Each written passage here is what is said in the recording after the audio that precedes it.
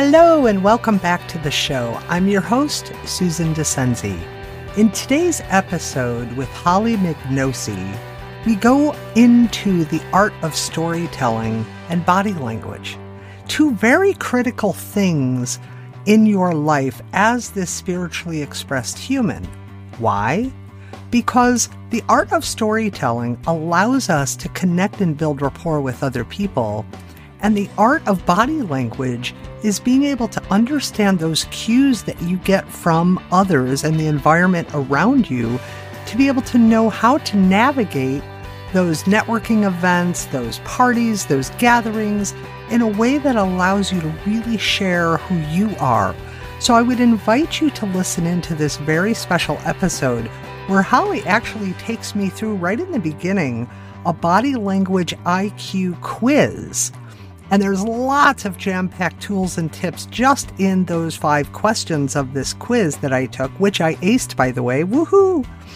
But also, throughout the rest of the episode, and it's kind of a long episode, I'll warn you of that right off the bat, that we really kind of dove into a bit of storytelling and a bit of the body language. Now, this is just part 1. Part 2 will come in about 3-4 weeks. Due to scheduling and things like that, we couldn't get it scheduled right away. But part 2, we're going to do some more in-depth kind of storytelling techniques and understanding. She's going to actually take me through helping me craft my story. So you'll hear kind of those tips on how to craft your story, as well as more of how body language plays a role. So I really hope that you find tremendous value in today's show. And if you're interested in connecting with Holley, please visit the show notes for the links that will be directly in there so that you can just go ahead and grab it. I hope you enjoy today's show. I'll see you on the other side.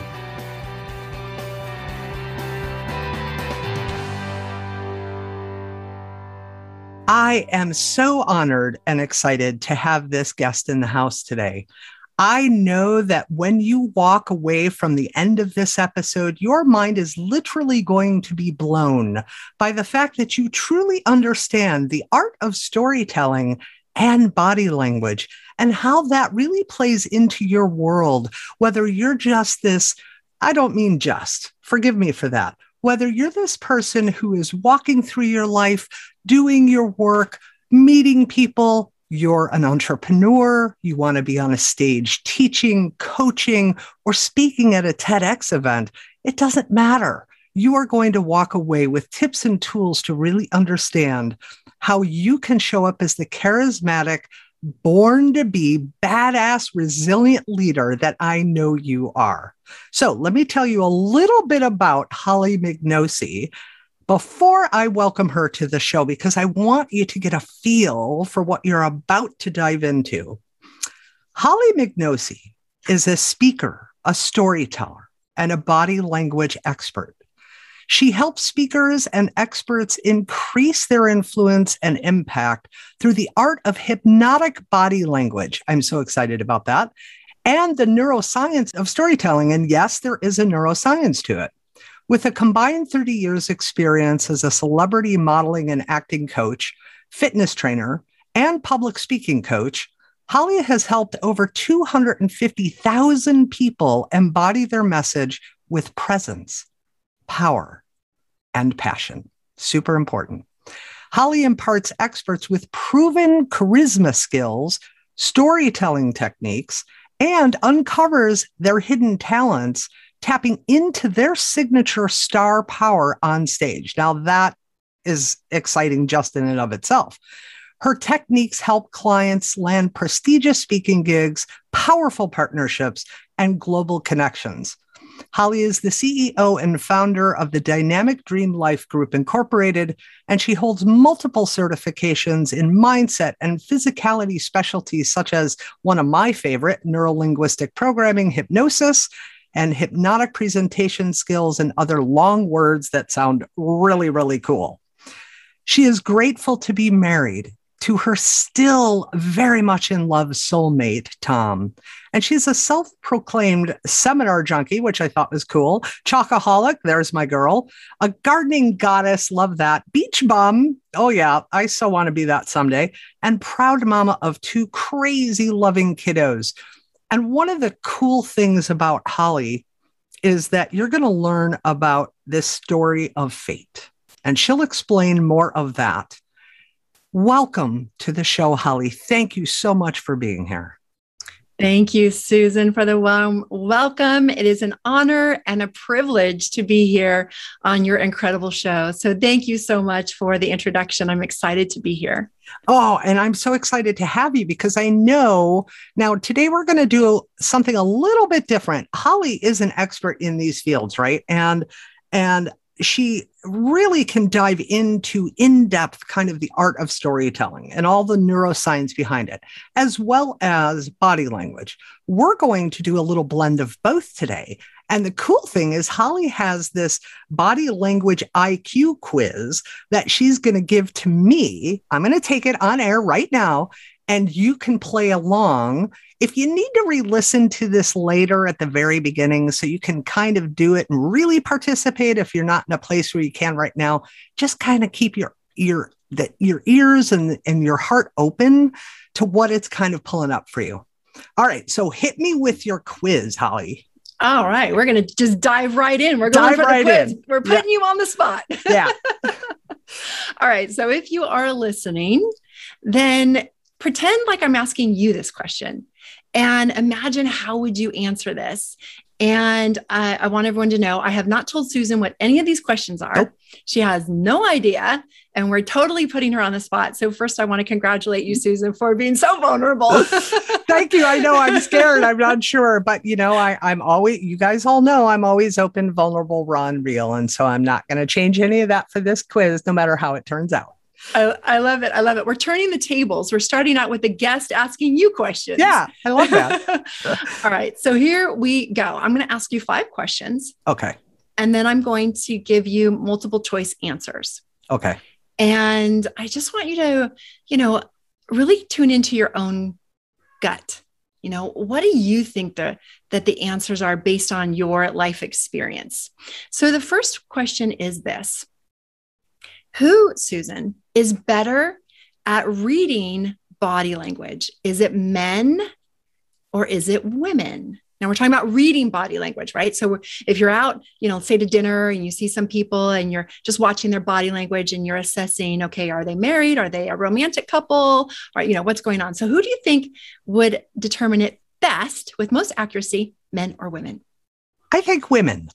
Ding, ding, ding. You are 100% correct. Yes. Yay! First one you got right. Okay. Yeah. So there was an interesting study that was done, and they connected a group of men and women with electrodes, and they put all the men in one room and all the women in the other room and had them watch and decode body language while they monitored their brain waves. And what they found was that with women, there were approximately 15 different areas of their brain that was lighting up and assessing and basically communicating and determining what the body language was saying versus men.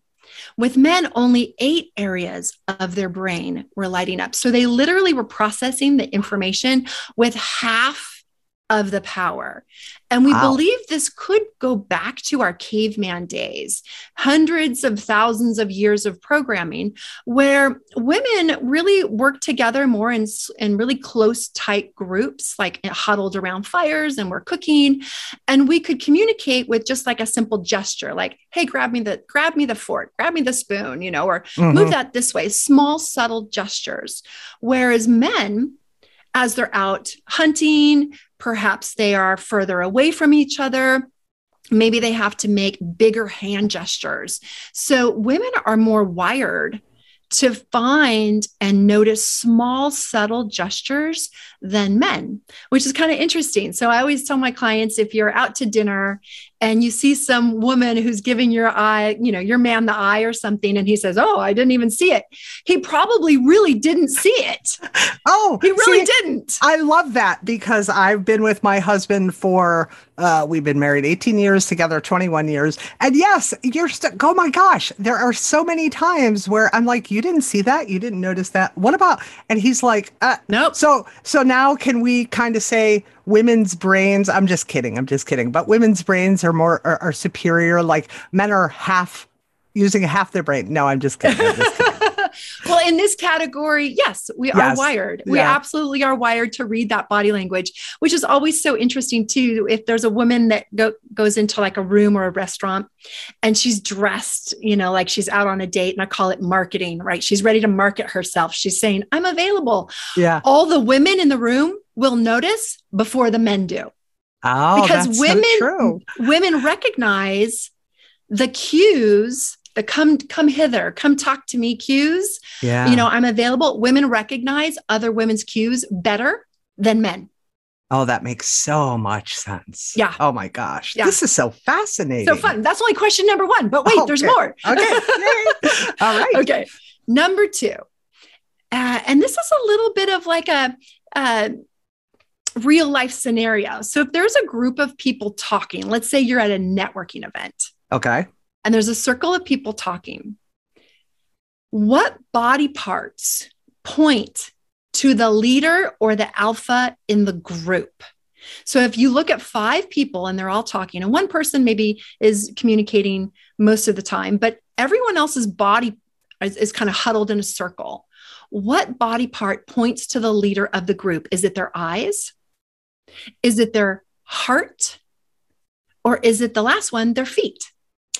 It's interesting you say that, because my initial thought was feet, because to me, that's kind of representative of their posturing, of how they're standing. And yet, like, to be open and receptive would be their heart. I think I'm going to go with my first instinct. Their eyes can watch them and follow them and look around, but still be like I'm in this presence and this personal space of this leader by the way I hold my feet, because that postures my body. I'm going to say feet. Ding, ding, ding. You are 100% right again. You got it. Yes, you're absolutely right. We tend to find that parts of the body that are closer to our head, like our eyes, shoulders, even hands, can be easily manipulated. Meaning, maybe it's not what we're really thinking. Maybe we really don't want to be talking to the person that we're talking to, but we don't want to be rude. So oftentimes women will still engage, even if they want to leave. They'll still hold eye contact, and their heart will still be facing that person. But if you look at their feet, you'll notice that one foot is pointed at that person and the other foot is like, I want to get away. Yeah. Yeah.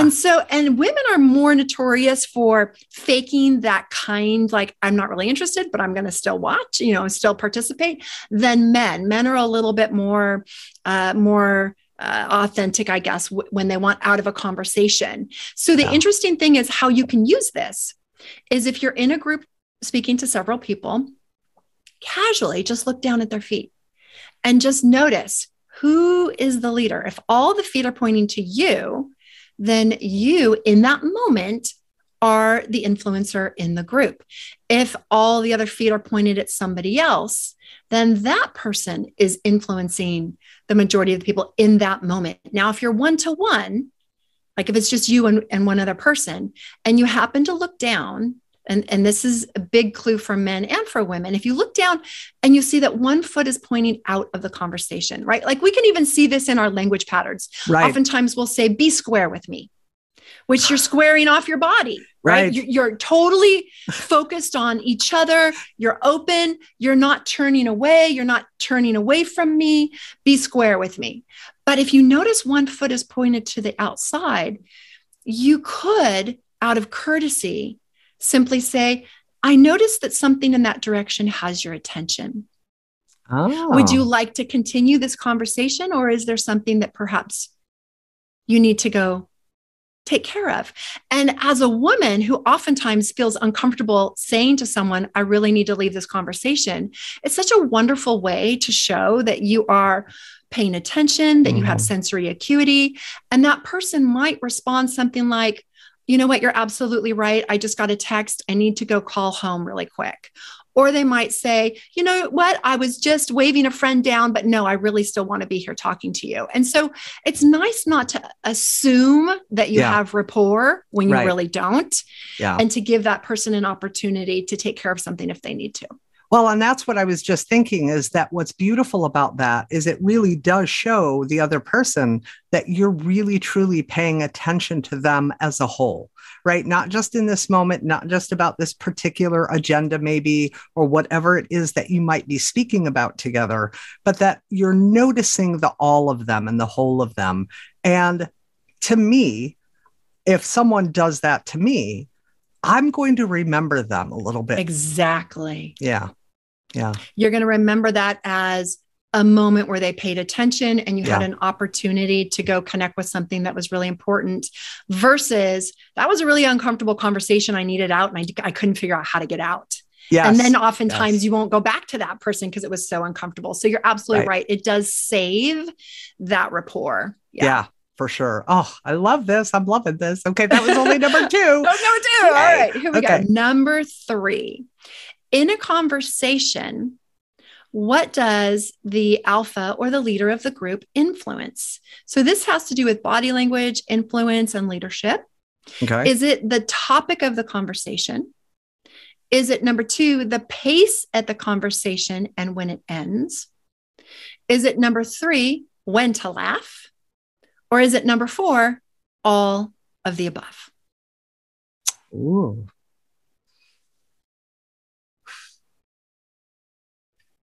I would say all of the above, actually. Ding, ding, ding. You got it right again.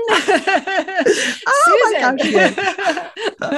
You got it. Yes, it's actually all of the above, because all of those things, the topic, the pace, when to switch, when to end, and even when to laugh, these are all connection signals where we're connecting on the same topic. We're ending the conversation at the same time. And even when to laugh, we're wired as human beings to follow the leader. Why? Because there's safety in numbers. In our caveman brain, if we don't follow the leader and the leader decides you're no longer in the group, you are cast out, to our neurology, that means death. It's equivalent to death. Wow. And so we are wired unconsciously to do the same body language cues. We're matching, we're mirroring. You might even notice if you have a best friend and you guys hold the cup the same way. You say the same thing at the same time. You stand in the same position. I used to have a best friend when I was in the modeling and acting industry, and we would go outside for a break. And I would always notice that we were standing the same way. She crossed her legs, I crossed my legs. If I was doing this, she was doing this. And it was just something that I noticed. Yeah. Consistently. We would even say the same thing at the same time. And so it begs the question, who's leading whom? Yes. And so that's another thing to pay attention to. And so let me add one more thing onto this that is really applicable, right? So if you're in a situation, like networking is an easy way to use this, and you notice that you looked at the feet, right? You notice that everyone's pointing to somebody else as the leader, and we're laughing and kind of following that leader, but you want to play and see if you can steal the leadership. Okay. We're going to play. Let's become the leader in a group where everyone is following somebody else. So here's what you could do. You could match and mirror that leader's body language. So if they're standing a certain way, you stand that way, in case you're not already. Right. And whatever body language they're doing with their hands or their facial expression or even their posture, you can match that. And what will happen is people will start to see both of you as similar unconsciously. Does this make sense? It does. Does it confuse them though? Well, it's really fascinating. Let me tell you how I played with this. It was about 2 years ago. I went to a live event, and this is just before the pandemic. And I was considering having my own event. And so I was really paying attention to the leader of the event, because what happened was they were supposed to have 300 people show up, and they had 500 people show up. Oh my. So I saw her scrambling with her team, trying to figure out how to get all these people in a room. Wow. And then the hotel is trying to bring in chairs. And I was observing this from the perspective as not a participant, but as a leader. Okay. Meaning I was saying to myself, if I was in this situation, how would I handle this? Sure. And so I was watching her. She was in the room. She wasn't like hiding behind stage or anything. She was in the room. And I was posturing myself the same as she. And I was just watching how she was directing people. And I was kind of pretending in my own mind that I was going to be doing the same thing. Okay. And something really fascinating happened. A woman turned to me who was a participant, and she was sitting at a table, and I was standing. So I wasn't sitting like the other participants. I was standing against the wall, just like the host of the event. Okay. She was standing and she was kind of directing. So I was matching and mirroring her body language, but on a different wall. Mm-hmm. Right. So she's at the back, I'm on the side. And a participant turned to me and said, "Pardon me, do you happen to know what the Wi-Fi code is?" And I said, "I don't, but let me see if I can find out for you." And I was like, "That's interesting." So I went and found the Wi-Fi code for her, asked some people who worked there, and brought it back to her.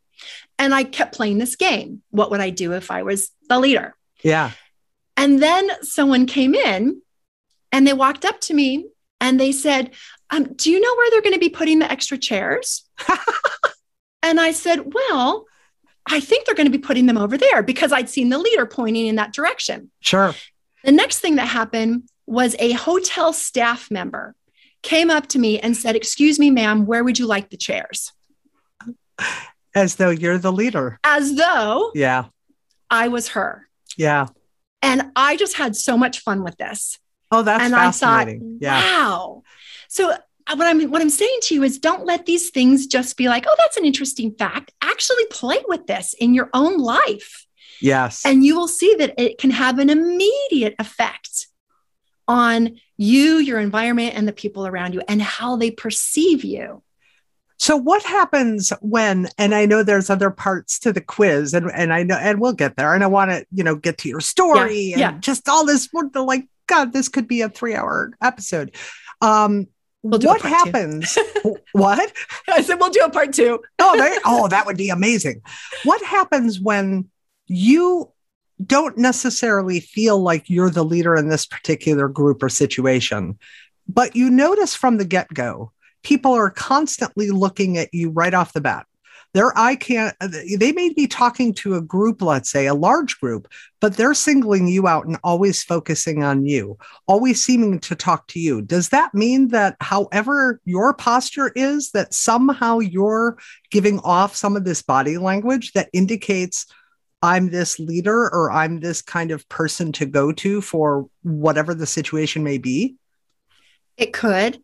It certainly could. It would be hard to place that global assessment or that assumption on every situation. Sure. Right. But I would certainly say that if it's your intention to show up as the leader and you're observing that people are coming to you for problem solving, support, maybe they're just like, I just kind of felt like I wanted to come up and chat with you. You look like a really, you're at a networking meeting or a seminar or something like that. I would play with this. Okay. Yeah. And so we'll get into a little bit more about what are the body language cues of leadership versus, if you're the alpha versus the beta, for example. And there are very specific body cues that we can easily jump into to be the alpha, or be like, nope, today, because sometimes we might feel exhausted. Yeah. Like, I don't want to lead the conversation. I don't want to be the go-to person. Sure. I just want to sit back and observe or participate, so we can make that conscious choice. If we want to be the leader, or if we want to just be a participant. I shouldn't say just, right? But if we want to, we set the intention and then allow our body language to represent that. And it's a feedback loop. It's a feedback loop. So you can start with body language. Even if you don't feel like, perhaps you feel like, well, I'm supposed to be leading this group, but I'm just not feeling it today. Right? Like that could happen. Right? Like maybe you're leading a retreat or you're leading something and something happened the night before and you're just like, oh, I'm just kind of taxed. Yeah. How do you step into that if you quote, don't feel like it? And so because the body and the neurology are a feedback loop, meaning which comes first, the chicken or the egg, right? If you don't even feel like leading, but you assume the body language of leadership, you will soon start to feel the energy and the strength and the influence of a leader. And that makes so much sense. I've heard some people in one of the areas of specialty throughout my career, and this is, I don't want to give away your story, so I'm not going to say this quite yet, but I'm going to say this piece. It has been substance abuse and addictions. Yeah. And in that world, we have a phrase, fake it till you make it. And I've heard so many people be like, no, you can't. But I always viewed it from the very lens you're talking about, is that if I start to behave in a certain way, my neurobiology, my neurophysiology, my brain, my body will begin to feel certain things that then my mind can hold on to and allow me to step into maybe a different, purer feeling and behavioral pattern, right? 100%. And that's 100%. what it sounds like you were just saying. So it's like there is some element to that, but it has to be pure of intention, and it has to be pure, I believe, it has to be pure of a desire. That my intention is this. I'm not just doing this to make it look a certain way. I really want to step into this. Yeah. And I think that word fake it in today's world, it's all about authenticity and transparency. Yeah. And so I think we get tripped up on the word fake it till you make it. It just sounds so like, well, I don't want to fake anything. Right. But what you're saying is, yes, you can absolutely start with the physicality. I'm combining two words here. Physiology could be physical or physiology. Right. You can make up words on this show. A little Holleyism. Yeah. But you can definitely start with your physiology and act as if. So Susan, when you were little, do you remember being little? Do you remember being young? Oh my God. Yes, of course. What did you pretend? What was your favorite thing that you could pretend to be when you were young? Like, for example, I would pretend I was a teacher. What did you pretend to be? An actress. An actress. That's interesting. Yeah. Did you pretend that you were on stage? Oh, all the time. And a singer, because I would hold the hairbrush in front of the mirror and sing to the end of the hairbrush as my microphone all the time. All the time. Yeah. And so when you were holding that microphone / hairbrush in your mind, was it a hairbrush or was it a microphone? Oh, it was a microphone. It was a microphone. Yeah. We're wired for this. Yeah. We are already wired, and it's our natural state to actually act as if. Yeah. We've been doing it since we were kids. And only since we become adults were we taught that's not okay. That's not real. Right. Yeah. And we've been trained out of it. But to pretend and act as if you're already successful, you're already in the love, romantic relationship of your dreams, you already have the house of your dreams. That is actually our natural state. Yes. And it's interesting. And thank you for that. I'm going to change my language. I don't say that phrase a lot, but when I'm referring to it, I'm going to change that language now to act as if, because that's really the truth. I mean, I believe this is where kind of, the whole piece of within intention and the law of manifestation, right? The law of attraction and manifestation. It's much more than that. It's truly act as if. It is. And become a whole body embodiment of that in a very deep, powerful way, which then allows our thoughts and our behaviors to flow from that so effortlessly. Yes. And boom, then the opportunities. And I would imagine it's the same when it comes to body language, when it comes to storytelling, when it comes to interacting with other human beings. 100% correct. Yeah. And it even can be perceived by people who don't know you. So this is what I mean by that. I had an opportunity a few years ago to be on stage with someone who I held in a very high esteem, and a famous speaker. And I was so nervous. I mean, I was just cringing and I was full of self-doubt and, oh my gosh, they're so amazing. He's so incredible. I thought I was going to go on and speak after him. Yeah. And I'm telling myself, there's no way I could follow that act. I'm not good enough. I'm not amazing enough to follow him on stage. And so I started talking myself into a spiral, and the spiral was going down, not up. Right. And so I thought, I have to change my thinking. This isn't going to help me in any way. And so I went back to, well, how have I handled this in the past? And so a situation in the past that my neurology is very familiar with is being in a fashion show, a big show, hundreds or thousands of people, and being super nervous and not feeling confident and not feeling good enough and really hoping I remember the whole routine. And so what I would do is I would stand a little taller, pull my shoulders back a little bit more, put my head up just a little bit more. And I was on my way to Trader Joe's grocery store. And so I said, you know what, today I'm just going to put on that like model attitude. Like, I got this, even though there's a part of me that's like, you don't got this. Right. You don't have this at all. Right. And so I put on this dress. It was like a little sundress. And I went to Trader Joe's, and I was just walking with that, what I would call my old way, my model's walk, right? Okay. I was like, I'm confident, I've got this, I can do this. And I'm just kind of holding that posture. And as I'm walking through the aisles, and you don't go very fast when you're grocery shopping, Right. You're strolling, you're stopping, you're grabbing stuff, you're pushing a cart. And I notice in one of the aisles, this gentleman is kind of staring at me. And I make eye contact, kind of head nod, and keep walking. And then, that thing when you're grocery store and you and somebody else are going down the aisles opposite. So you see each other down every aisle. Yes. Okay. Well, that was happening. So then I see him again, and he's staring at me again. And I'm like, hi, okay, now I'm a little uncomfortable. And so I keep going, and I go down the third aisle. And he's getting a little closer to me, and it looks like he's walking right towards me. So now I kind of turn, and I'm like, I don't know what's happening here. I'm just going to look at the little pasta balls, little pasta bag of dinner. And so he pauses and he taps me on the shoulder, and he says, excuse me. I just couldn't help notice, how attractive you are. And I was just wondering, are you a model? Ah. I have been to that Trader Joe's once a week, maybe twice, for the past 10 years. Not on any other day has anybody ever stopped me to tell me that they thought I was attractive, let alone thought that I was a model. Wow. Yeah. But that day, I was pretending in my mind as if I was, because I wanted to feel that confidence again. Yes. And it was showing up. Yes. People saw it, even though I didn't intend. I wasn't trying to be a show off or anything. I was really trying to fix my own lack of confidence is all I was trying to do. Right. And people are so perceptive that whether they vocalize that or behaviorally show up in some expressed way about what they're perceiving, they do perceive it, and it influences so many things. Maybe the way they see you, what they think, what they feel within themselves even.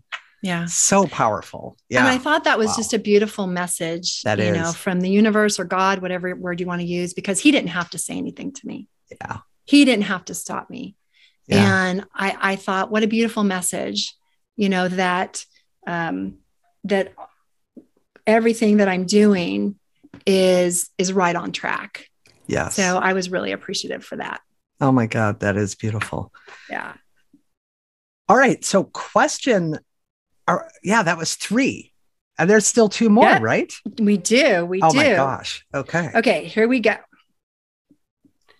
And number 4, which of the following statements is true for the female alpha? Okay. A woman can have varying degrees of alphaism in different situations. Or number 2, if she's the alpha all the time. No, varying degrees. Number ding, ding, 1. Ding, you got it right. 100%. Yeah, absolutely. Absolutely. So research shows that we could be the leader in charge. I got this. We're number 1 at work. And when we come home and our partner says, "Where do you want to go to dinner?" We go, "I don't want to make a decision. You decide." Right. Oh my gosh. Yes. Well, and I think that's also part of kind of the whole human experience, right? And that's, to me, that's part of the humanness, is that there's days where I can feel super confident. I can be in that alpha space. I can have, things right on top of each other, click, click, click. And then other days that I'm just like, where you were doubting speaking after this man, this celebrity on this stage, where I have no confidence. I'm totally in doubt. I don't want to make any decisions. And I think we can kind of move in and out of those spaces multiple times throughout a day, depending upon, one, how we feel, what we're thinking, just physiologically how we're feeling, the situation, so many different variables, right? Yes, absolutely. And that affects our body language. And I believe, even though I want to hear all the expert pieces from you, just what I feel, right? Not know, because I'm not the expert in this realm, but what I feel within the art of storytelling, how that can impact the way I tell a story even too. Oh, absolutely. Yeah. Absolutely. It can. Yeah. Are you telling the story because you're bragging? Are you telling the story? It could be the exact same story, but because you want to be of service. Who are you serving? You're serving yourself, or you're serving others when it comes to storytelling. We've all had the experience where we've listened to someone talk about an accomplishment and we're cringing because it just feels so like ego driven. Right. And then we've heard people talk about their accomplishments and we're leaning in. We can't get enough because they're talking about something that they've overcome. Yeah. And they're coming from the place of humility. Yeah. And they're coming from the place of, I'm sharing something that maybe is a little dark, maybe is a little traumatic, maybe isn't my best shining moment, but I live to tell, I live to get through it. And I'm sharing it with you because the story that I'm sharing is a path out of pain for someone who's listening and is experiencing the same thing. Yes. Oh my God. So that place that we come from when we share our stories, and we have many stories. We have micro stories, we have tiny stories, and we have big stories. So already today, I've shared with you several of my own personal stories. I've shared 2, but we all have stories that we can dip into to be of service that we can share. Yeah. Gosh, yes. A part 3 and a part 4 and a part 27. Okay. Anyway, I could keep you on all day, but I want to be honoring too of your time, even though I'm loving this. Oh, I'm so glad you're loving it. Are you ready to go to number 5? I am. All right, let's do it. Okay. This is one of my favorite questions. Okay. All right. Does the modern leader embrace their faults or hide them? Oh my God, they embrace them. Ding, ding, ding. 100%. 100%. You got it all right. Susan, you won. Got all 5 right. I'm so impressed. What did I win? No, I'm just kidding. What do you want to win? You know what? And you'll explain, and thank you. You know what I feel like I won? It's a feedback loop, right? It's the validation and the feedback loop that when I look at other people and I am reading them in the situation, you know how a lot of people say you need to be an expert in this business, you need to call yourself an expert. And I've always resisted that label expert because it felt to me like it was separating me from someone else. Like I have more of this something than you have. And that just felt very divisive, right? To me, though, I have always known that I was very talented and gifted in being able to read body language, pick up on these clues without knowing that I knew any of this. I just could feel and see the microfacial expressions, the subtle little things that I didn't even know until now. Like now I'll pay attention to feet, right? But I probably looked at feet without knowing that was potentially an indicator kind of thing.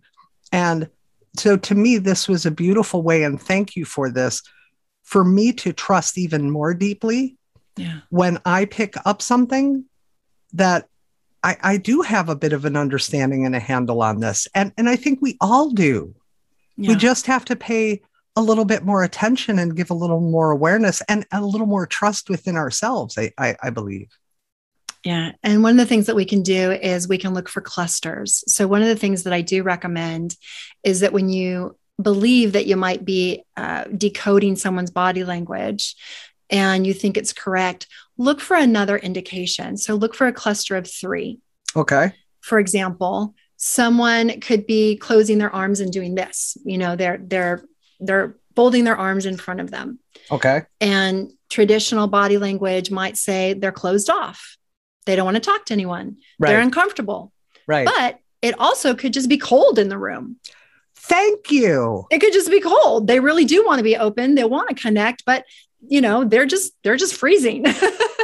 Right. Yeah. So like if I'm leaning in and I'm making eye contact and you can tell that I don't seem from a physical perspective to be distracted with anything else, but my arms are over my chest and around my outer upper arms because I'm cold and I'm chilly and I'm like, ooh, burr. Mm-hmm. Yes, that makes so much sense because I do think that, well, don't you think, I know I've seen it. Do you think or feel that you have seen so many people mistakenly make those assumptions because of one particular thing that then leads them to believe that that person is feeling, believing, or acting in a certain way because of that particular body language piece? But that's not really the truth. Like you said, it's just this one piece, like they're cold. Yeah, exactly. Which is why I recommend to look for a cluster of 3. Yeah. Look for 3 indicators. And you would start at the feet because the feet are the most unconscious. Usually we don't consciously control. We're not consciously aware of where our feet are going. So that's the most unconscious physical movement. Then I would look at the orientation of your core. So when I say orientation, what I mean is like, what direction is it pointing? Right. So I would look at orientation and I would also look at proximity. Proximity meaning how close are the 2 people?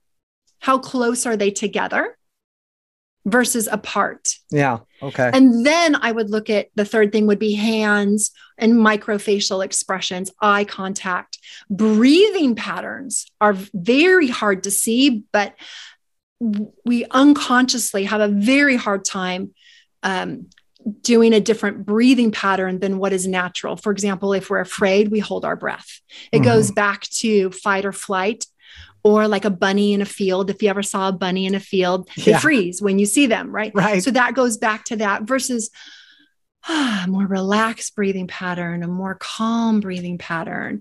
So you could look at those 3 things. And here's something that you can use in general that more often than not is accurate when you're looking at rapport. You're looking at 2 people and you want to assess how close are they in rapport or how far apart. Okay. Remember this. 100% rapport for, let's say, a male and a female, traditional male and female, is what position? I'm going to say it again, 100% rapport. Can we have 100% rapport? When you procreate. Oh, yes, of course. Right. Yes. That's the only time though, really. Yeah. Right. When bodies are oriented to each other. Yeah. And you close in proximity. Then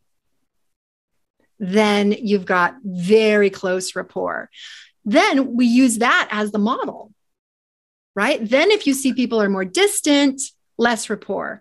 Body orientation starts to turn away, even less rapport. And what's like minimal rapport, they're not even facing each other. And there's a lot of space in between. Right. So you look at things like that. Or like you see this a lot in a bar or a dating scenario where, the woman's sitting there having her drink at the bar and the man comes up and he's like this. Sideways he's like to this. Her. Right. Yes. And she's like this. Right. Yes. So he's trying to get, and she's not giving any indication. Right. So then you look at things like feet. You look at, is she crossing? Right. Is she crossing her legs, but her legs are pointing towards him? Okay. Now she's starting to be more interested. Right. Right. Even though her legs are crossed. Yes. Oh right. My if gosh. they're starting to swing towards him, then she's starting to be more curious and interested in whatever's in that direction. See, body language is such a fascinating piece of our existence, of our humanness, because it's something we all can pay attention to and learn a little bit about to give us clues and hints. And honestly, I kind of feel like it would minimize the potential that some people have to misread a clue and then internalize it and personalize it to a degree where it triggers up so many different things within themselves that it stops them from maybe, I want to go meet that person, but I'm so nervous and they're a celebrity and oh gosh, but look at how open they are to the people in the room. They're talking to them one-on-one. They're standing in this group. They're approachable. I think it's that approachable piece, right? Mm-hmm. And I think that we can get so caught up in that sometimes when we don't have some of this basic understanding like this. Mm-hmm. And I know that there's probably so much more in depth, right? Obviously with body language. Oh my gosh, this is fascinating. So in that situation, for example, if there was someone in the room that I wanted to meet, whether they're male or female, what I would suggest and what I would personally do is I would start mirroring their body language. Okay. Because people like people who are like ourselves. Sure. If you have good self-esteem and you like yourself, right, then we are comfortable with people who are like us. And so if you just start matching their body language, even mirroring it, and then start closing in proximity, like you don't have to be right in front of them. That could be a threat, right? So if you're face to face like this, it could be rapport or it could be combative. Right. Sure. Right. It could be either one. So you don't have to be right in front of them doing exactly what they're doing, because that might be a little weird, a little strange. But why are you mirroring everything I'm doing, you weirdo? They brush their hair, you brush their hair, they cough, you cough. That just gets too weird. But if you close in the proximity and you're near them and you have some of the same body language, then what will happen, what we know through neuroscience, is that your neuro pathways and your systems will actually start to synchronize. You will start to sync up with them. Now, have you ever had this situation? Susan, have you ever been on a show like this where you're interviewing and you and the guest do the same thing at the exact same time? You can't even tell who leads or who follows. Yes. Okay. You were in such great rapport, even though it's through digital, right? You and I are miles away from each other. Right. And maybe you move your glasses and maybe I move them too exactly at the same time. We are in such great rapport that our nervous systems are synchronized, because that's what we want. Our nervous systems are looking for itself. Ooh. We're looking for ourself out there. I love it. Say that. We are looking, listen to this. We're looking for ourselves. Are looking for ourselves. Because when we find ourselves, it feels familiar. It feels safe. It feels like home. We're also looking for people that are the way we want to be. So we're either looking for people that are just like us or how we want to be. Either way, that's a future version of ourselves, you could argue. And so it's still ourselves. And so if you were to, in that scenario, take on that person's body language and close in proximity, and maybe every now and again, just make eye contact with a smile. Yeah. You might find yourself in a situation where, they feel comfortable enough to approach you. Oh my God. Like, this is, see, my mind is blown. And I got them all right. And you guys know me. Holley doesn't know me as well. We met a couple of years ago. Really didn't talk or connect, but we did. We came back around to one another a couple of months ago. And it was like, oh my gosh, that's where we met. Great. But you all know me, and you know that I so don't like pat my back here and like, ha, ha, ha kind of thing. But I love that I got these questions right. I hope you did too. Good. And I have a lot to learn. Right. And I I can play with this and I can keep practicing this and pay attention, because now I have some of these tangible things that you've shared, with me, Holley, and with the audience, to really start paying attention. Now, I know that we don't have much time left, and we didn't even get into your story, and we didn't even get into storytelling. So I would be absolutely honored if you would be willing to come back. I would love to do this as a 2-part, kind of back to back. And is there a part of your story, this story of fate, which was so profound and is so profound, that you can share to kind of help the audience really understand what led you to this path? Because there is so much more here that we didn't even barely unpack and dive into yet. Yeah. Yeah. So do you want me to tell like a short version of my story? Yes, please. You want me to tell the whole thing? Whatever you feel comfortable with. Okay. I'd love it if you have the time to. Absolutely. I do. Well, I just want to make sure. Yeah. I'm happy to share my story, and I'm definitely happy to share the whole thing. And go ahead. Did you want to say something? And the reason that I want to share this now, even though we just kind of leapfrogged from kind of understanding the body language pieces and some of the beautiful insights and tools and tips that you've given us today, is because this wasn't something that you paid attention to, it sounds like, from what little I know about your story and your history. This wasn't something you just became like this expert in. It was something you lived from your own journey. And I just always feel like that's such an important piece for people to understand, because I know that we have a tendency to put people up on these pedestals and be like, oh my God, she's, helped 250,000 people. And, she's an in-house TEDx speaking coach, and, all these and you've been on stage with, some top celebrities, and people can feel like, oh, I can't be like Holley. Yeah. It's like, yeah, you can. Yeah. Well, I was definitely during my story and through my journey struggling in many different ways as the spiritually expressed human. And I can tell you that I had no idea that I was going to be an expert in this field. But if I look back, and I'll share my story, if I look back at all the things that I went through, it's taken me this long in my life to get to this place in my life. Sure. Yeah. It just has. It's taken me this long in my life to get to this place in my life. Yeah. And I was being groomed, and I was being taught all of these body language and storytelling things from a very young age. Because modeling and acting is actually a lot of body language, and all acting is storytelling. And even wearing certain clothes on stage, you are telling a story. Are they all, summer clothes, winter clothes, holiday clothes, whatever.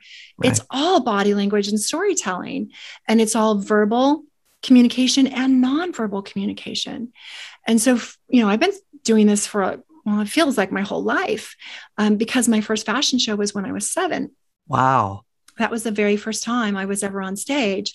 And my father was in radio, television, and film. So you could argue that it's kind of in my blood, I guess you could say. But at 7, you don't really know those things. Right. And I just happened to get an opportunity to be in a Macy's fashion show because my older sister worked for Macy's. Oh. And so they were having a fashion show, and the little girl got sick and she couldn't show up. And my sister was like, hey, how about my sister? And she was like, do you want to be in a show? And all I knew is I liked clothes. I was like, sure, I'll wear some cool clothes. But I was 7. I had no training, no experience. I wasn't like in plays. I wasn't that kid I was actually really shy. I'm actually an introvert who loves to communicate. I love to connect and I love to communicate with people, but I am definitely an introvert. So I wasn't that one that was like, put me on stage, let me sing, let me act. That was not me, but I liked fashion. So when I got up on stage and I went out on, in my outfit, I was terrified. And I just remember my mom and my sister in the audience, And they kept saying, smile, smile, smile, Holley. So I'm guessing I probably wasn't smiling. And I left that stage feeling like it didn't go the way I wanted. I don't think I did my best, but I knew there was something different between me and the other kids that were in the show. And from the back of the stage, I could open up the curtains and I could see this little boy who was a little bit older than me. I was 7, he was probably 9. Super cute, sandy hair, green eyes. And he was wearing this little like 3-piece suit. And he walked on the stage. He did a turn. He took off his jacket. He threw it over his shoulder, walked over to the other side of the stage. He had his cute little swagger. The whole audience was cheering for him. He walked over to the other side of the stage, did a turn, went to the middle. He owned it. Uh-huh. And even though I was young, even though I was 7, I could see a difference between me and him. Mm. He had confidence. He had a knowingness of what to do. Mm-hmm. I didn't know the word at the time, but he had charisma. Mm. And I didn't have that. And I wanted it. Mm. Even though I was 7, I thought, I want to be like that. If you've ever had one of those moments where you said, I want to be like that. Yeah. That's where I was. And so I got more opportunities as I got older, to be that. And so I started going into other fashion shows and TV commercials, and I just kind of stuck with it. And by the time I was in my early 20s, I was modeling by day, doing some TV commercials, as well as emceeing fashion shows. And at night, I was working for the local modeling and acting company, helping kids ages 4 through 74 break into the industry. So I was teaching them how to ace their auditions, how to memorize commercials, how to walk on the runway, which, by the way, is all body language because you're not talking. Right. And so I was learning and teaching these things. And we all know that when you teach it, you learn it even better. Right. And I was living my dream life. I loved it. I was making good money. I was doing what I loved, and I was helping people. And isn't that the goal in life? Yeah, usually. And I thought, okay, I'm like 23. I've arrived. Like, well, how else could it get any better? Right. But what I didn't know is things were about ready to take a huge U-turn and just go completely in the opposite direction. And it was the day that my boss, John, called all of us runway instructors into the room. And he announced that he was going to be taking the company global, meaning he wanted his company to be the #1 modeling and acting company in the world. He was definitely visionary and pioneering. He was an incredible man. But in order to do that, we all had to look like celebrity models or actors. And in that moment, I knew I was in trouble because I don't look like a celebrity model. Celebrity models are 5'10", 5'11". I'm only 5'8". And they're very thin and willowy. They have a very specific body type. And even though I'd been working in the industry, I didn't have the industry standard body. I'm a little more curvy. I'm a little more athletic. And so I didn't have that tall, thin, willowy body. And so he started calling each of us on the runway, and he pulled out a measuring tape. Oh my God. And he began to measure us publicly, our bust, our waist, and our hips. Ugh. And so he called the first girl up on stage, and he measured her, and she was perfect. And I knew he'd say that because she was. And then he called the second girl up on stage, and he said, perfect. And I knew he'd say that because she was. And then he called me. And so I got up there, and I just kind of tried to squeeze my hips in as much as I can, exhale all the air out of my lungs as he measured my bust, my waist, and my hips. Now, my bust and my waist were fine. But by the time he got to my hips, they were not 1, not 2, not 3, but 4 inches too big. Now, for you and me right now, 4 inches may seem like no big deal. But in the industry, it means you don't fit into the clothes. Wow. So it's actually a big deal. Wow.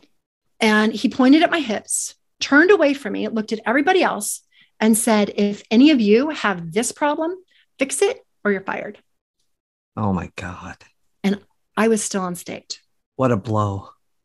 So I was publicly humiliated. Ugh. I was embarrassed. Yeah. I felt like everyone else was perfect but me. And like I was dragging everything down. Ugh. And I was in so much pain. I mean, really like raw emotional pain. I decided I will never, ever, ever let this happen again. I'm going to do whatever I can to lose weight. Now, Susan, I'm 5'8". I was a size 4. Oh my God, Holley. I had no weight to lose. Oh my God. Basically. Yeah. It's just the natural shape of my hips. Sure. And I started exercising, dieting, and doing anything I could, taking every pill, powder, and shake, guaranteed to make you lose weight or your money back. But nothing got my inches down because I was already healthy. I was already as lean and fit as I could be. Sure. Until someone that I worked with gave me a little bag of white powder, and it was cocaine. And she said, try this. And I thought, well, I've tried everything else. Why not? And so I did it, and it worked. So within a few weeks, I was strutting down the hallway in my new sleek physique, getting compliments from coworkers, accolades from my boss. Susan, I got a raise. Oh my God. I got a raise and a promotion. And so on the outside, it looked like I had it all together. But on the inside, I was falling apart. And I knew I was doing something that wasn't good for me. Have you ever done something that you knew wasn't good for you, but you did it because you wanted love and connection and acceptance? Of course. Yes. We've all done it. Yeah. And during the nights and the days, it was awful. I had headaches, heart palpitations, sleepless nights, sweating. Oh my gosh, that stuff makes you sweat profusely. You can't stop. And it certainly affects your mood. I wasn't the nicest person to be around. But if I didn't take it, I would be humiliated again. And so that started my 10-year relationship on and off with drugs to manage my weight. It was all about managing my weight until I reached my 30s and things got really dangerous. I met someone, we got married, I got pregnant, and I was able to quit while I was pregnant because it's okay to gain weight while you're pregnant, right? Sure. Sure. Right? So that was okay. I was able to quit, delivered a healthy, happy baby. But within a few years, problems showed up in the marriage. And then I started using again. And our daughter was about 3 years old. The day that I walked into my bedroom and I opened up the door, I had this feeling that something was wrong because I couldn't find her. I looked in the bedroom, she wasn't there. I looked in the bathroom, she wasn't there. And I saw that my bedroom door was open just a little bit. You know, like you look down the hallway and you can see that crack. Oh, no. And you get that like intuitive feeling that something's not right. Yeah. And so I opened the door and there's our blonde hair, blue-eyed ball of sunshine sitting on the floor in her pink little tutu with the flowers on it. And she's holding my drugs. Oh my God. In her hands. Oh my God. I was terrified that she had ingested something. Absolutely. So I ran to her. I picked her up, checked her mouth. I'd gotten there just in time. She was safe. And I held her. And as I held her and hugged her, I heard a voice, like the voice. And I saw these pictures and images. And I know you're very intuitive and I am as well. But, you know, when you're using drugs, your intuition turns off. Right. All that goes away. And you become this robot of a human. Mm-hmm. But in that moment, it was turned on. And all of a sudden, I heard these questions. And the questions went like this. What if you didn't get there in time? What if she had ingested? What if you had to call 911? And what if they called CPS because you're using? What if they took her away from you and she lived her life with foster care? And the worst question of all, what if she never knew you because she was in foster care, but she was just like you? She ended up using. Oh my God, how scary. And all of that came flooding in a heartbeat. Yeah. And so there I was at this precipice of making another decision. I was in a new kind of pain because you know that saying, like, we're willing to do something, we're willing to do more for others than we are for ourselves. Yeah. I had tried to quit over and over. I tried to quit. But it wasn't until I really realized how it was affecting her and how I could be putting her life in danger that I got it. It took that for me to get it. Yeah. But thank God, I got it. Oh, yes. Oh my God. And in that moment, I made 3 decisions. So I was in a lot of pain, but I said, I will never have this happen again. Decision 1, quit drugs. Decision 2, I need to divorce because it's dysfunctional and we're both using. Number 3, I need to quit my job. Because if I quit using, I'm going to be back to where I was before. And I couldn't handle that pain. And that's where I say it's the story of fate. I went from addiction to entrepreneurship because I had no idea what I was going to do with my life. Yeah. How am I going to get out of this? And I had to do all 3, Susan, at once. I quit cold turkey with no support, no help, didn't go to Narcotics Anonymous, which, by the way, I do recommend if you or someone you know has this challenge, please seek professional help. Unfortunately, It just wasn't my path. Yeah. I didn't go that way. I quit cold turkey. Wow. And the cravings were hellacious as far as the detox. Oh my God. Detox. Oh, honestly, Susan, I look back, now as a clean, sober person, and I go, I don't know how I did that other than just the grace of God, truly. Well, and it goes, I think, as a testament to Holley, to your will, that deep, deep, deep, deep desire, not just for your daughter, but that's something when your intuition kind of was turned back on. It was that knowingness, that something inside that said, no, this isn't your path. This is your path. Yeah. And somehow you'll be held, whether you believe you have support or not, which you clearly didn't have external support in that way, but you had some kind of spiritual or some support, something within you that allowed you to have the strength and the determination and the resiliency to fight the detox, to fight the cravings. Because I know within my arena over my career, and one of my areas of specialty is addictions and substance abuse, cocaine, meth, heroin, like horrific detox and cravings and symptomology that just often makes people go right back to it. So first of all, I want to thank you for hearing that. Thank you for being willing to listen to that and to fight with yourself through all of that period, because I have not experienced it personally myself, but I have held the heads of many who have and borne witness to it. And it is unlike anything you can describe, truly. So thank you for that. Thank you. Thank you for the acknowledgement. And thank you for that. And, I say I didn't have help, but I did have help. I know I had spiritual guidance. Yeah. Absolutely. 100%. I couldn't have done it without that. Yeah. And, when we need a mindset shift, we need mentorship. Yeah. We need someone to help us. Sure. And so what got me through was what I call not fake it till you make it, but faith it till you make it. Oh, I love that. Okay. That goes to Holley Mignosi. Faith it till you make it. Yeah. And I'm going to attribute that, of course, to you, but oh my God, that is absolutely precious. And that's what I had to do. I just had to have faith that even though it doesn't feel good, even though it's hard, this is the right choice. It is the right choice to leave the relationship, file for divorce, quit drugs, and figure out what's my next thing. And so I was looking for support. I was looking for that mentor. And I knew I was unhealthy physically and mentally. And so I thought, you know what? I'm going to hire a personal trainer. So I hired Tom the trainer. And Tom the trainer was tall, dark, handsome, Italian. And he was gorgeous. And when I met him, he was like, let's train together. So we started training together.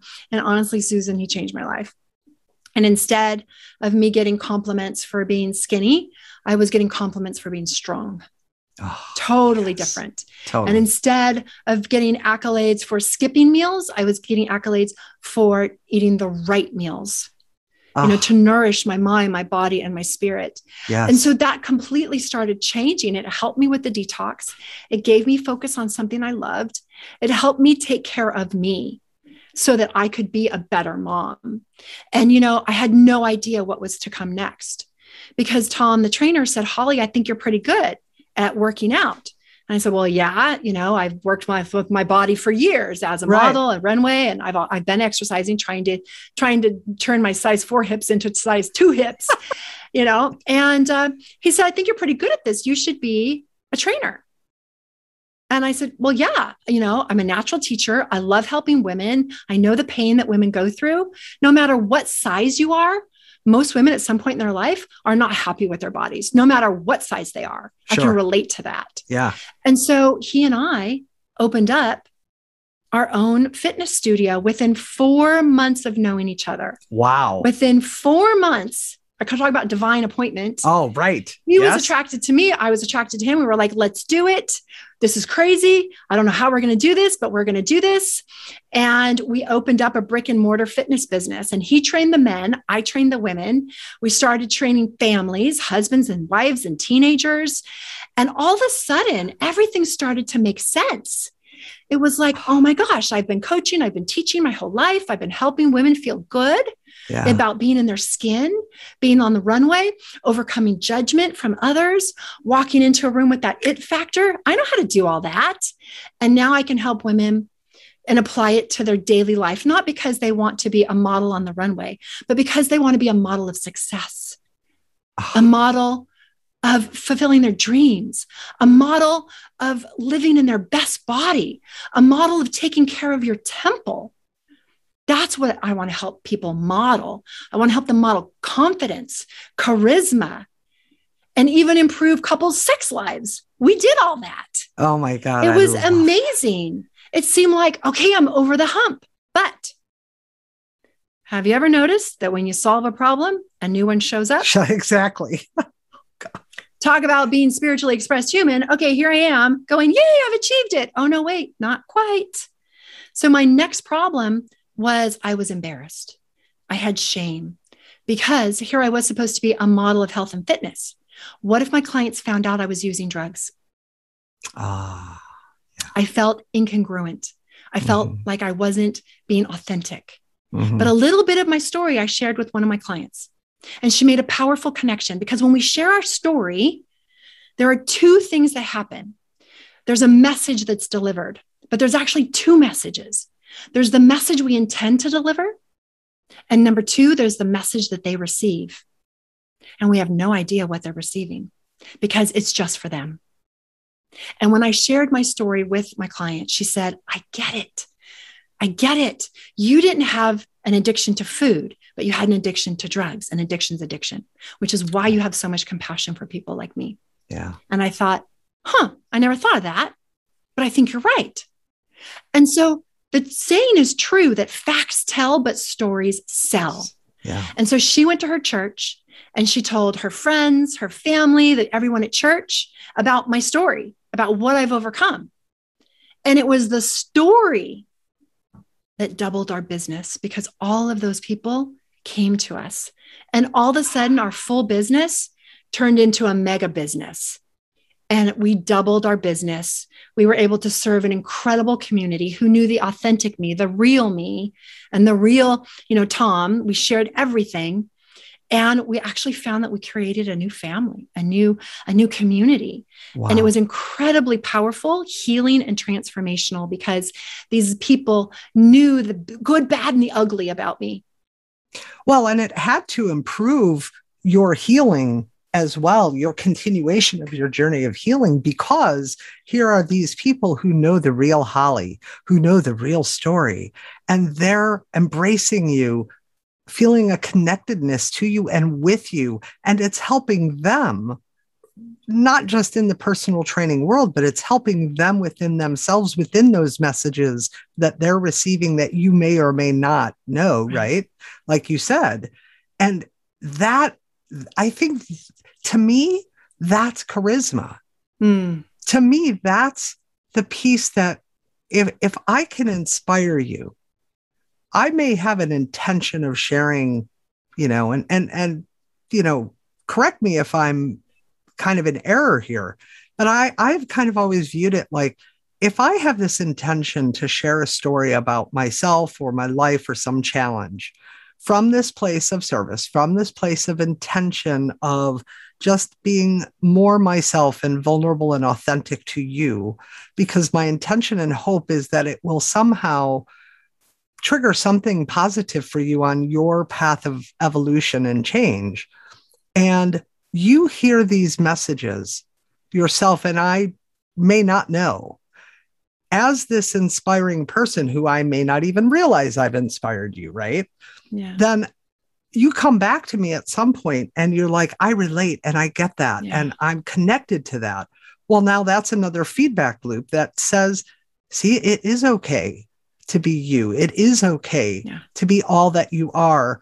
Why a leader of today, a modern leader, would be more open to sharing their faults versus not, because it's like, look, this is who we are and what we're about. And isn't this how we all help and support and uplift one another by showing up in the most authentic way we can, right? Wherever each of us are at. And to me, that is charisma, because that's the person then that I want to be like. Like, how did you get there? How did you do this? And what's beautiful about your story is you didn't do anything, right? You didn't intentionally think like, oh, I'm going to go share my story because then this person will relate to me more. It was, I need to show up a little differently here because I have these fears of what if they know this or that. And I felt comfortable in that moment with that particular client to share this little bit. And she received it so openly and compassionately and lovingly. And you had a communication, and then she shared it. And others went, yes. And then they're like, that Holley, who is this? I want to go find her and be with her and meet her and learn from her and train with her. Like, just kind of the whole cycle. Would you say that's kind of how it works when someone tells a good story? Well, good is not the right word, but you know what I mean. They tell their story. They tell their story. The good, the bad, and the ugly, because the best stories aren't all good. The best stories are the train wrecks. We're just wired to watch train wrecks, right? But the best story is not just the train wreck, but it's the comeback, right? It's the comeback story. Yeah. That's really the greatest story of all time. And that's Tony Robbins who said that. The comeback story is the greatest story of all time. And we all have a comeback story. We all have things that we've been through that are what I call the pit. And you've gone through the pit, you've figured out how to get out.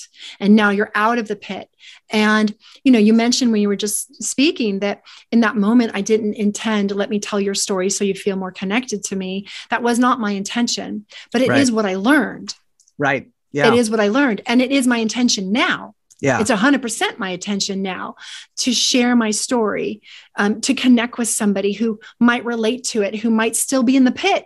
I hope someone hears the story that they can relate because they're going through something similar, and it can be a ray of hope. Yeah. And what's so beautiful that a lot of people don't realize is that we're afraid to tell our story because we're afraid of fear and judgment. But here's what the audience sees. They don't see fear and judgment. They see contrast. Contrast is this. When you meet me, I might look like I have it all together. But the contrast is there was a time when I was completely falling apart in every way, mentally, physically, emotionally, spiritually. And so when you see that contrast, just like the name of the show, the spiritually expressed human, that's the human part of us. Yeah. And it's our spiritual divine journey to keep going. Right. To not give up, to faith it until you can make it, and find your way out of that pit. So that the way that I envision it, Susan, is this. When you're in your pit, you're in a hole, right? Right. And if you can figure out how to get out of the pit, those are your steps, your process, if you will, of how you got out. And then when you're out, you're on a pinnacle meaning the high point. Right. So maybe you started out at, sea level, and now you're on a vista where you can see 360. And when we can see 360 and we can see that somebody else is still in that pit, isn't it our divine duty to show them the rope, to throw the rope down, that we've already fastened knots on each rung of the rope. And we throw that rope down in the form of a story. And we say, here's how I got out of that pit. You just grab the first rung, which is this. The first thing that I learned, we need to go where we're celebrated, not tolerated. Yes. I'm going to say that again. We need to go where we are celebrated, not tolerated. I was tolerated. I was imperfect. I was not good enough for the high standards of some people when I was in the modeling and acting industry. But when I went into fitness, I didn't have to be perfect. I just had to be healthy and have a servant's heart. And that was celebrated. So that's the first rung, right?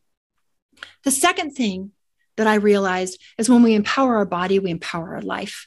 And I really disempowered my body with drugs.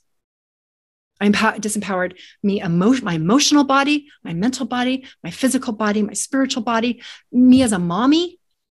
I mean, I disempowered everything. Oh my God. Yeah. And so when we empower our body and listen to our body, that's our temple, on how to eat or what to give it or how to sleep or how to move in ways that feel good. Like what's the exercise thing for you? Maybe it's not weightlifting like it is for me. Maybe it's dancing or ballet, or maybe it's swimming in the ocean, or maybe it's belly dancing. I don't know, whatever your thing is, right? Empower your body. Right. Because when your body's empowered, you stand taller. And when you stand taller and you're confident to take up more space, that is the body language of leadership. Leaders always take up more space vertically and horizontally. Yes. And so that was the second thing that I learned. I have to empower my body. And when I say body, I mean all the bodies. All the bodies. Yeah. All the bodies, right? Yeah. The third thing that this taught me was the power of storytelling. It really was like our stories, the more we hide them, and of course, with the history and the background that you're in, you're only as sick as your secrets. I know you know that. Yes. I'm preaching to the choir. Yeah. And so when we share and we're not keeping it secretive anymore, and we're speaking from the place that we're not a victim, we're not being used by our story, we're using our story. Right. We're using our story because we're on the pinnacle, we're throwing that rope down, sharing our story with others with the intention of here's the path out of pain. If you're dealing with the same pain that I went through, here's how. And my story sounds like it's about drugs. It's not actually all about drugs. No. It's actually about perfectionism, self-acceptance, self-worth, not fitting in, self-worth. Not fitting. Yes. Yes. So many things. Finding your tribe, having the courage to say, no, that's not right. Speak up, find your voice, defend yourself. All of those things, right? And more. It's even more. It's about parenting. It's about having faith. I mean, the story is about so many layers, and your story has that too. Your story has so many lessons and so many layers to it that you're conscious of only some of them. Only some of them. Only when you share it with somebody else and they get to reflect to you, oh, this is what I learned. This is what I'm extracting. This is what I'm gleaning from your story. This is how this is helping me. That's when we get to see the many layers of our story. And when I got the power of storytelling, I started to feel a new calling. So I left the modeling and acting industry for fitness. Then I started to feel like, I think I want to get on stage again, but not as a model or actress. I want to get on as a public speaker. And I want to share health and fitness tips to help women around the world feel more confident and embody their strength, their power, their feminine beauty, their creativity, all the things that we have.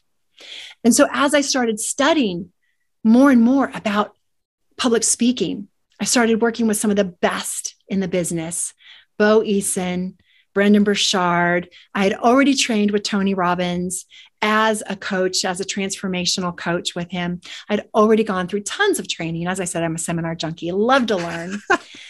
And as I started learning, I started to feel this new calling. So it wasn't a calling to actually speak on the topic of health and fitness.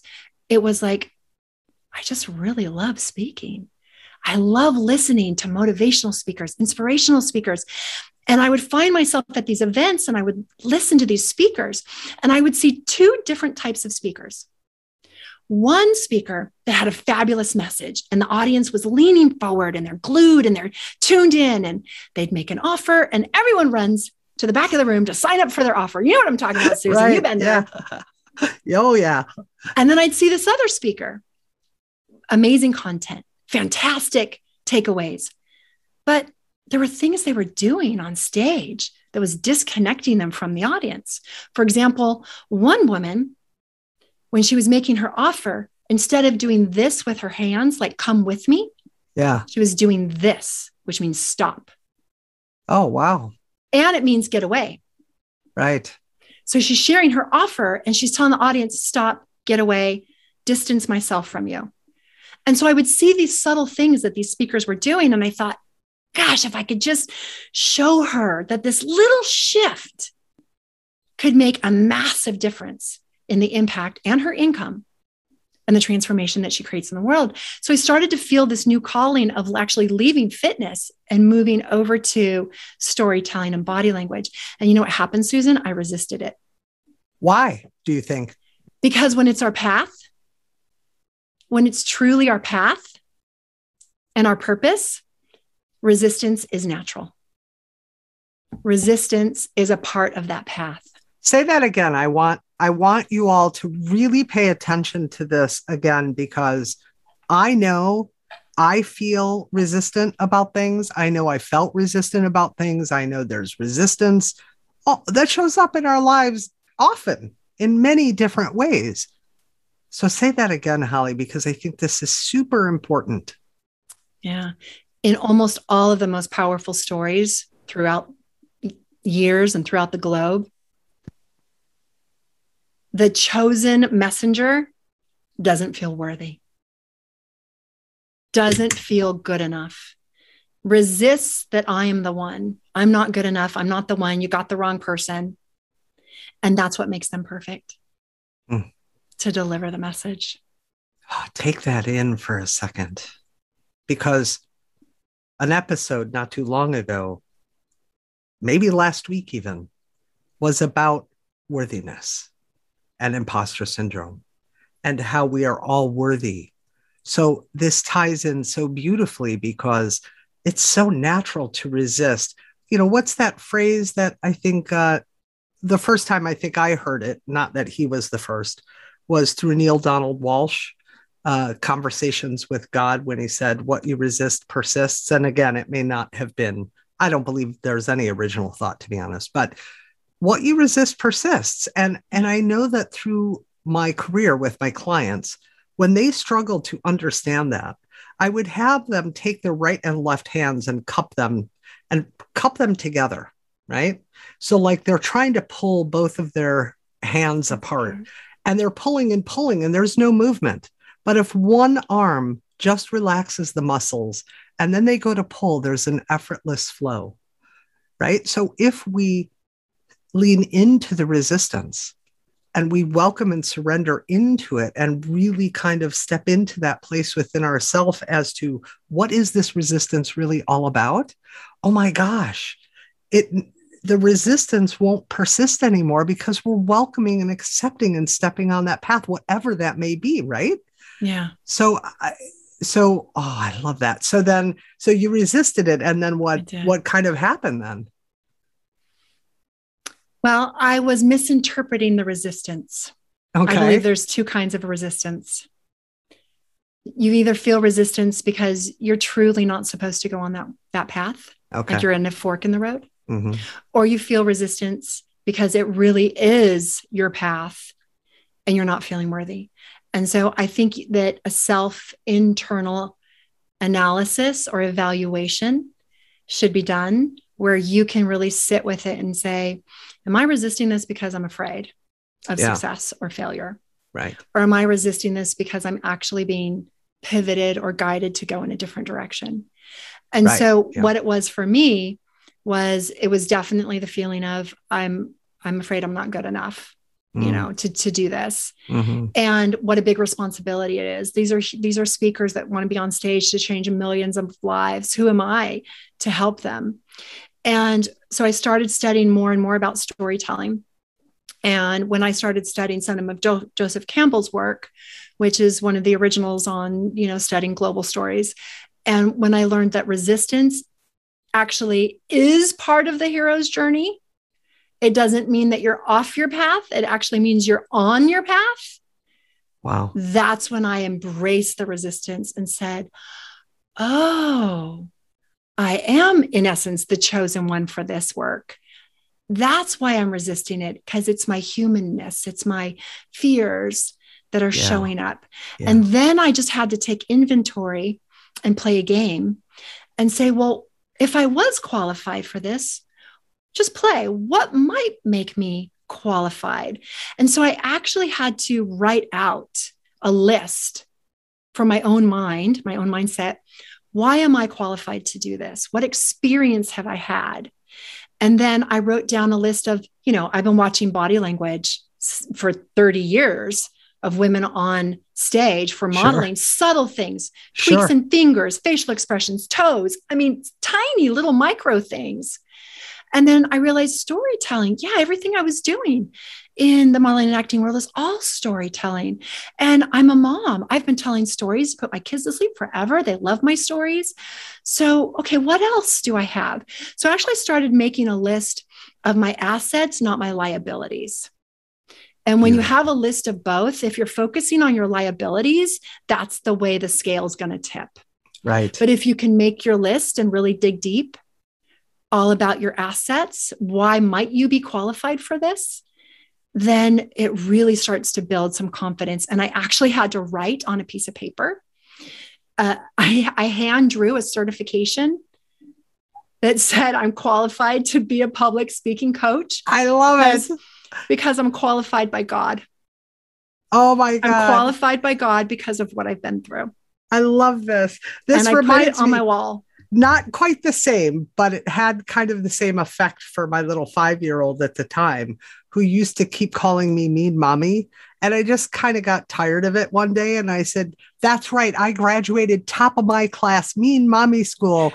And later that night, I made a little certificate from Mean Mommy University and I put it up. But what it caused him to do was to realize that he was just, even at 5, he was just kind of reacting to his frustrations and his, whatever it was that he wanted. And he was kind of pointing it at me. Yeah. And when I was like, yes, I did graduate from this, it was profound for me as well, because in watching his behaviors change toward me and no longer kind of use that, because now he's thinking, oh boy, she really did graduate from this school, so I better be careful. Yeah. It also softened his way in which he interacted with me when he'd want something and wasn't getting his way. And that allowed me to soften the way I was behaving and reacting toward his reactions.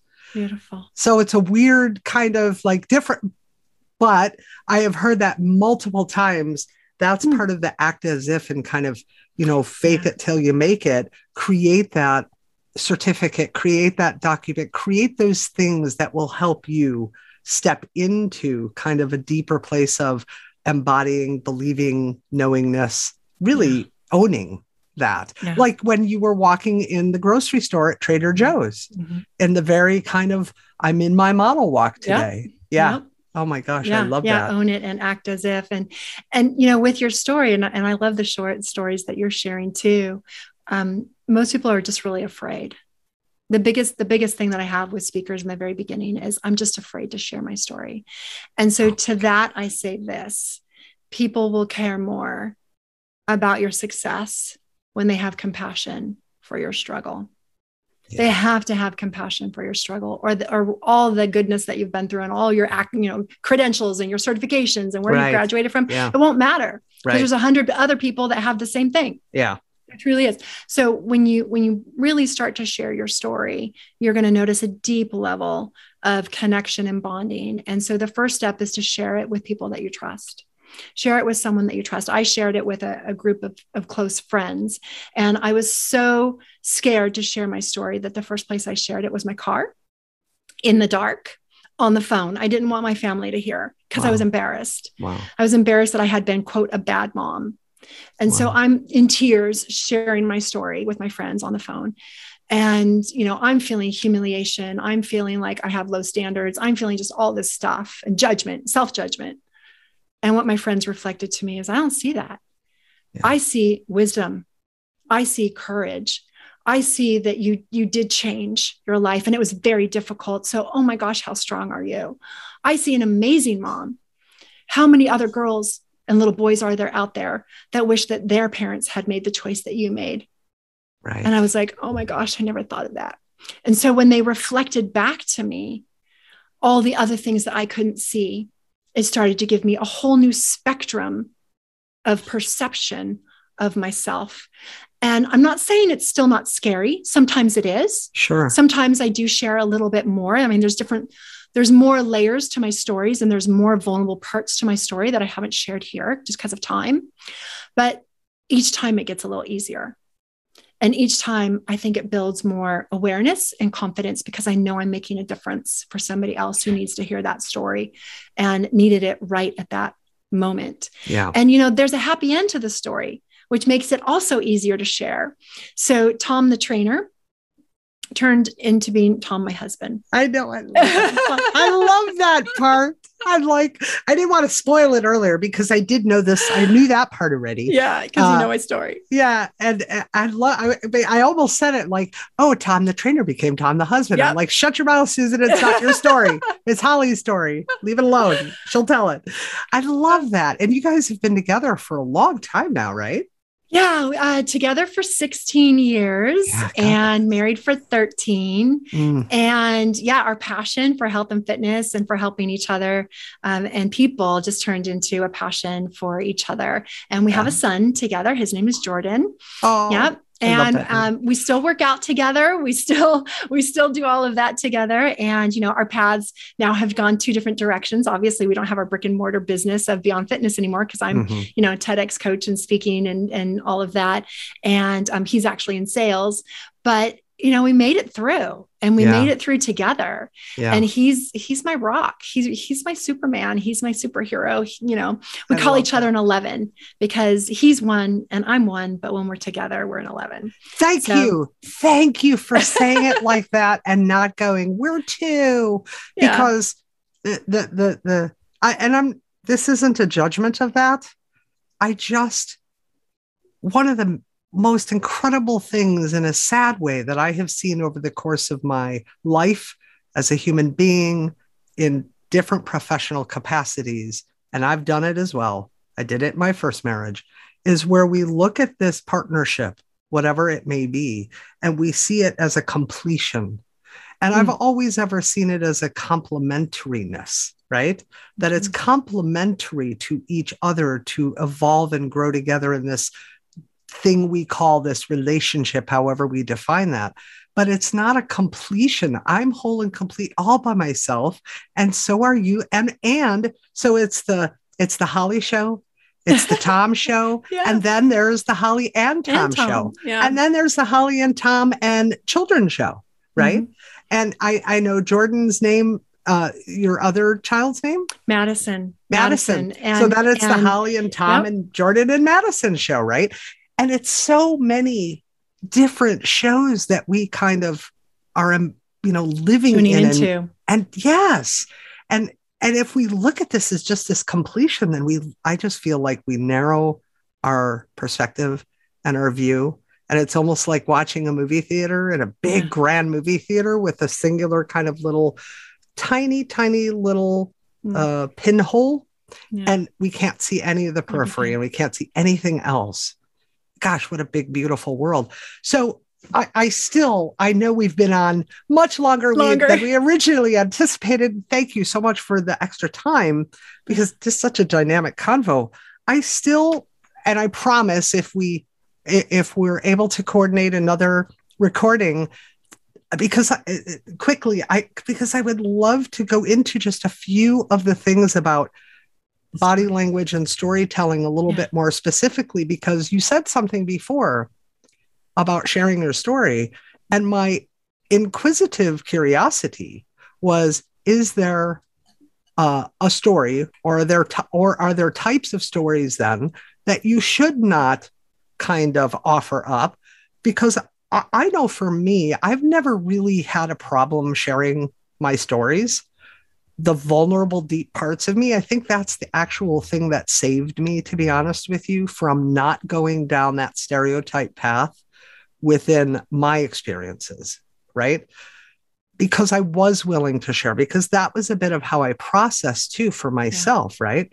But it really was in service to help others. It was like, because I was always a bit of this badass, fierce underdog fighter, although I've never been a fighter in my life. I'm a lover of truth and life, not that at all. But it was, my God, we are bigger than these bodies, people. Like, don't be afraid. This is expansive, right? And I've always kind of saw that and lived like that. And yet I have struggled beyond belief to find the stories, quote unquote, that would best, and I know that's where you come into play, but that would, I guess, to say the word best as a bit of a judgment word, that are the best or the most profound potentially to start with. I know I aspire to do a TEDx talk. Absolutely. That has been on my bucket list since I was a teenager, or whenever TED first came around, not TEDx, but TED first, right? So maybe not teenager, but somewhere in that earlier parts of my life. Wasn't that just yesterday? Yeah. Thank you. I love you. You're so awesome. I'm almost 60. I'm pushing that end of the spectrum. I don't feel it, and I'll never act like it. I'm still acting as if I'm 20. Me too. To me, adult is just another word for a kid who's been around for a while. Yeah, that's honestly. There you go. Like it. Yeah. But so, like, I know I've struggled, and if I've struggled, I know a lot of my audience and friends and people I know have struggled too. So I would be honored if we can find a coordinated time to kind of reconnect and dive in a little. But is there something that you can kind of offer up in this moment that could really give them something to kind of like, okay, besides getting in touch with you, which and grabbing you have a 15 hottest hand gestures for charisma and leadership free gift that you'd like to offer, which thank you so much for that. And I'll give you the website in a couple of minutes here, but is there something you could offer up that would help people listening to really kind of understand how to start to think about their stories? Yeah. Adding these body language pieces in to like not be afraid and pay attention to that so that they can keep moving forward. So the first thing that I experience when someone is considering sharing their story is they have fear. I'm just totally afraid to share my story because of judgment. And there's lots of different fears. You could be fear of judgment of someone you know is going to judge you, or someone you don't know is going to judge you. There's lots of different things. Some people are afraid to tell their story because there's somebody else is in it and they don't want that other person to be seen in a negative light. Yeah. So for example, my boss, right? My boss, John, is in my story and I change his name. Simple thing you can do. I change his name to protect him. Right. And by the way, I have no judgment about him. He's not the villain in my story. He taught me many wonderful things, but he played this role in my story so that it could help me have a story, I believe. Yeah. I believe the whole purpose was so that I would have a story so that I could help people with storytelling. So, really recognizing that you have the freedom to make the story however you want. And if you need to protect someone, then do that. Change the name. You can change the gender. You can change their role. If they were a teacher, then make them a next door neighbor, for example. So that's one of the fears that people have with storytelling. One of the main things that I see too is that they haven't healed the story. So you don't want to reveal what you haven't healed, because if you haven't healed, then you're not communicating from the place of leadership. You're communicating your story from the place of support me. I'm still not through this. And that is not the place that you want to stand on stage and share a story with your audience. Your audience cannot feel as though they have to take care of you. That is not the dynamics you want. Yeah. So if you have a story and it's the one you want to share, like mine, and you haven't healed it, you need to get into a situation where you're with friends, or you can start doing little practice runs with your story and start sharing it in a safe community so that you can, and maybe you need to get some therapy. Yeah. Is the story that traumatic that you need therapy? If it is, be an adult, do whatever you got to do to take care of that and heal that. And don't just pretend that it's not there. Because I guarantee I guarantee whatever you feel about your story will show up on stage. Oh, it will 100% show up. You're not fooling anybody. No, I have so seen that. And I don't think I'm unique just because I feel like I have a bit of a insider understanding. It just kind of is a little more obvious for me sometimes. I don't think that's true. I think it's true for everybody, right? You know, and like you don't have to have this insight, quote unquote, or whatever. You could feel that. It's kind of like animals who can feel the fear in humans, right? You know, you feel that energy and it's just like, and I want to repel it and push it away and put up that wall when I hear that from, you know, a speaker, which many times, unfortunately, they didn't go to Holley Mignosi is what happened. That's right. That's right. People. Let me help you. Let me take you through the process. I've been in the pit. I know. I've been there. I know what it takes to get out. And I've done it with many people over and over and over and over and over again. So then the number one rule is do tell your story. The number two rule is don't reveal what you haven't healed. So how do you find yourself caught in between those two bookends? Well, you go to someone who can support you in sharing it. And then ideally, you hire a coach who can show you how to tell your story the right way and the wrong way, which maybe on part 2, we can do a little deep dive on. Oh, I would be honored. I would love that. Well, any final insight, words of wisdom, thoughts that you'd like to leave this audience with? Let me just tune in.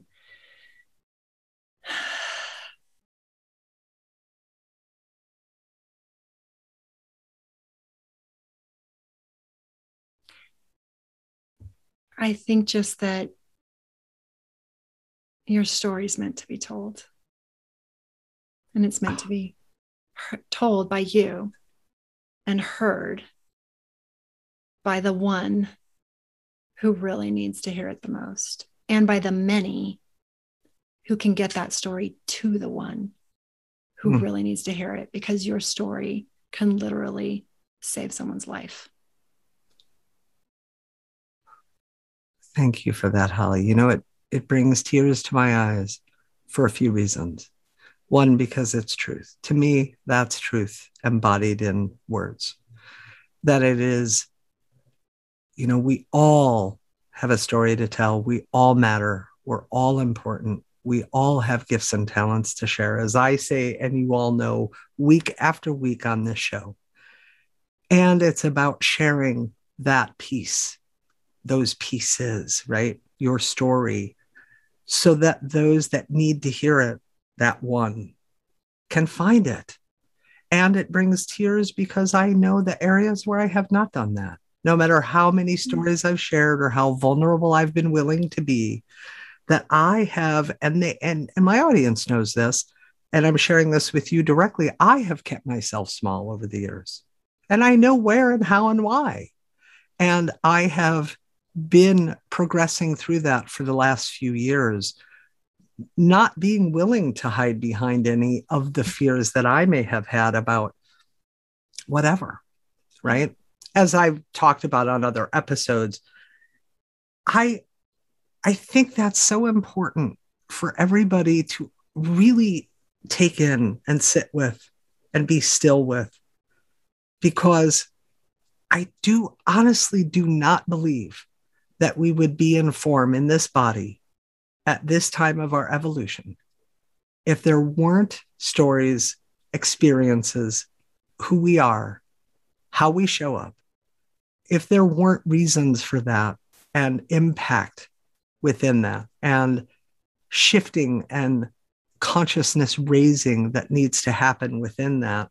And if we hide out being afraid, we never will. And I don't know about you, but if we come back over and over again, I don't really want to come back and do this all over again just to get to this point where I kind of left off because I got too scared. I'd rather kind of like, you know, experience this life and kind of feel like, oh, okay, good. You know, I've experienced all that I came here. I'm good. And if I do come back again, then it's like another part of the evolution. I don't want to have to repeat. You know what I mean? That would not be fun. Yeah. Well, I honor you and thank you so much. And if you're paying attention which I know you have been, and I hope you really take in some of these beautiful words and tips and tools and strategies and Holley's story that she shared with us today. Go grab her 15 hottest hand gestures for charisma and leadership. Again, to me, that doesn't mean you have to be this person who has this intention to be this big leader. You are a leader, whether you realize it or not, whether you're leading one or you're leading 1 million. You can go, and I'll have it in the show notes. It's HTTPS, the typical website, ://www.holley, HOLLEY, Mignosi, MIGNOSI.com, hollymignosi.com/hot15. And again, that'll all be in the show notes. And if you're interested in learning more about Holley and working with Holley, hiring her if you have aspirations to be a TEDx speaker, if you are interested in being a speaker on stages, getting the kinds of speaking gigs you've dreamed of and you do not seem to be finding for yourself, please allow Holley to help mine and craft that story with you, because she is an incredibly beautiful soul. You do not see her live, but I can tell you just by looking at her picture, I guarantee you'll feel the pure essence of Miss Holley Mignosi. I don't know why I keep wanting to say like Magnum. I don't know, but Holley Mignosi, and recognize that she can take you to where you want to be. I am honored that you spent so much time with us here today, Holley. Thank you so much. I just adore you. And I hope that we can set up a part 2. Thank you so much for being here. Thank you, Susan. Thank you for your kind words. Thank you for sharing what you see in me. That really means a lot to me. And if someone is interested in exploring their story, it would be my honor and privilege to support them in that process, because it lights me up. It really does. So thank you so much, Susan, for allowing me to be here. Thank you for asking the brilliant questions that you asked. And let's continue to talk about how to make a part 2. Awesome. Thank you so much. For now, everybody, go have an amazing, beautiful, spiritually fully expressed, badass week. And I will see you on the other side next week. Ciao for now. You've been listening to The Spiritually Expressed Human, a show where we come together to navigate the human experience as the fully spiritually expressed divine badass we were all born to be. If you found value in today's show, please take a moment to rate, review, and subscribe to the show and share it with others so that collectively we can come together to raise the global consciousness of the planet and all become the spiritually expressed divine human beings that we are all here to be. If you'd like more information or some free gifts, please go to www.susandescenzi.com and click on the free gifts tab to get yourself started. All the information and links are in the show notes. Thanks again for listening, and have a beautifully spiritually expressed badass week.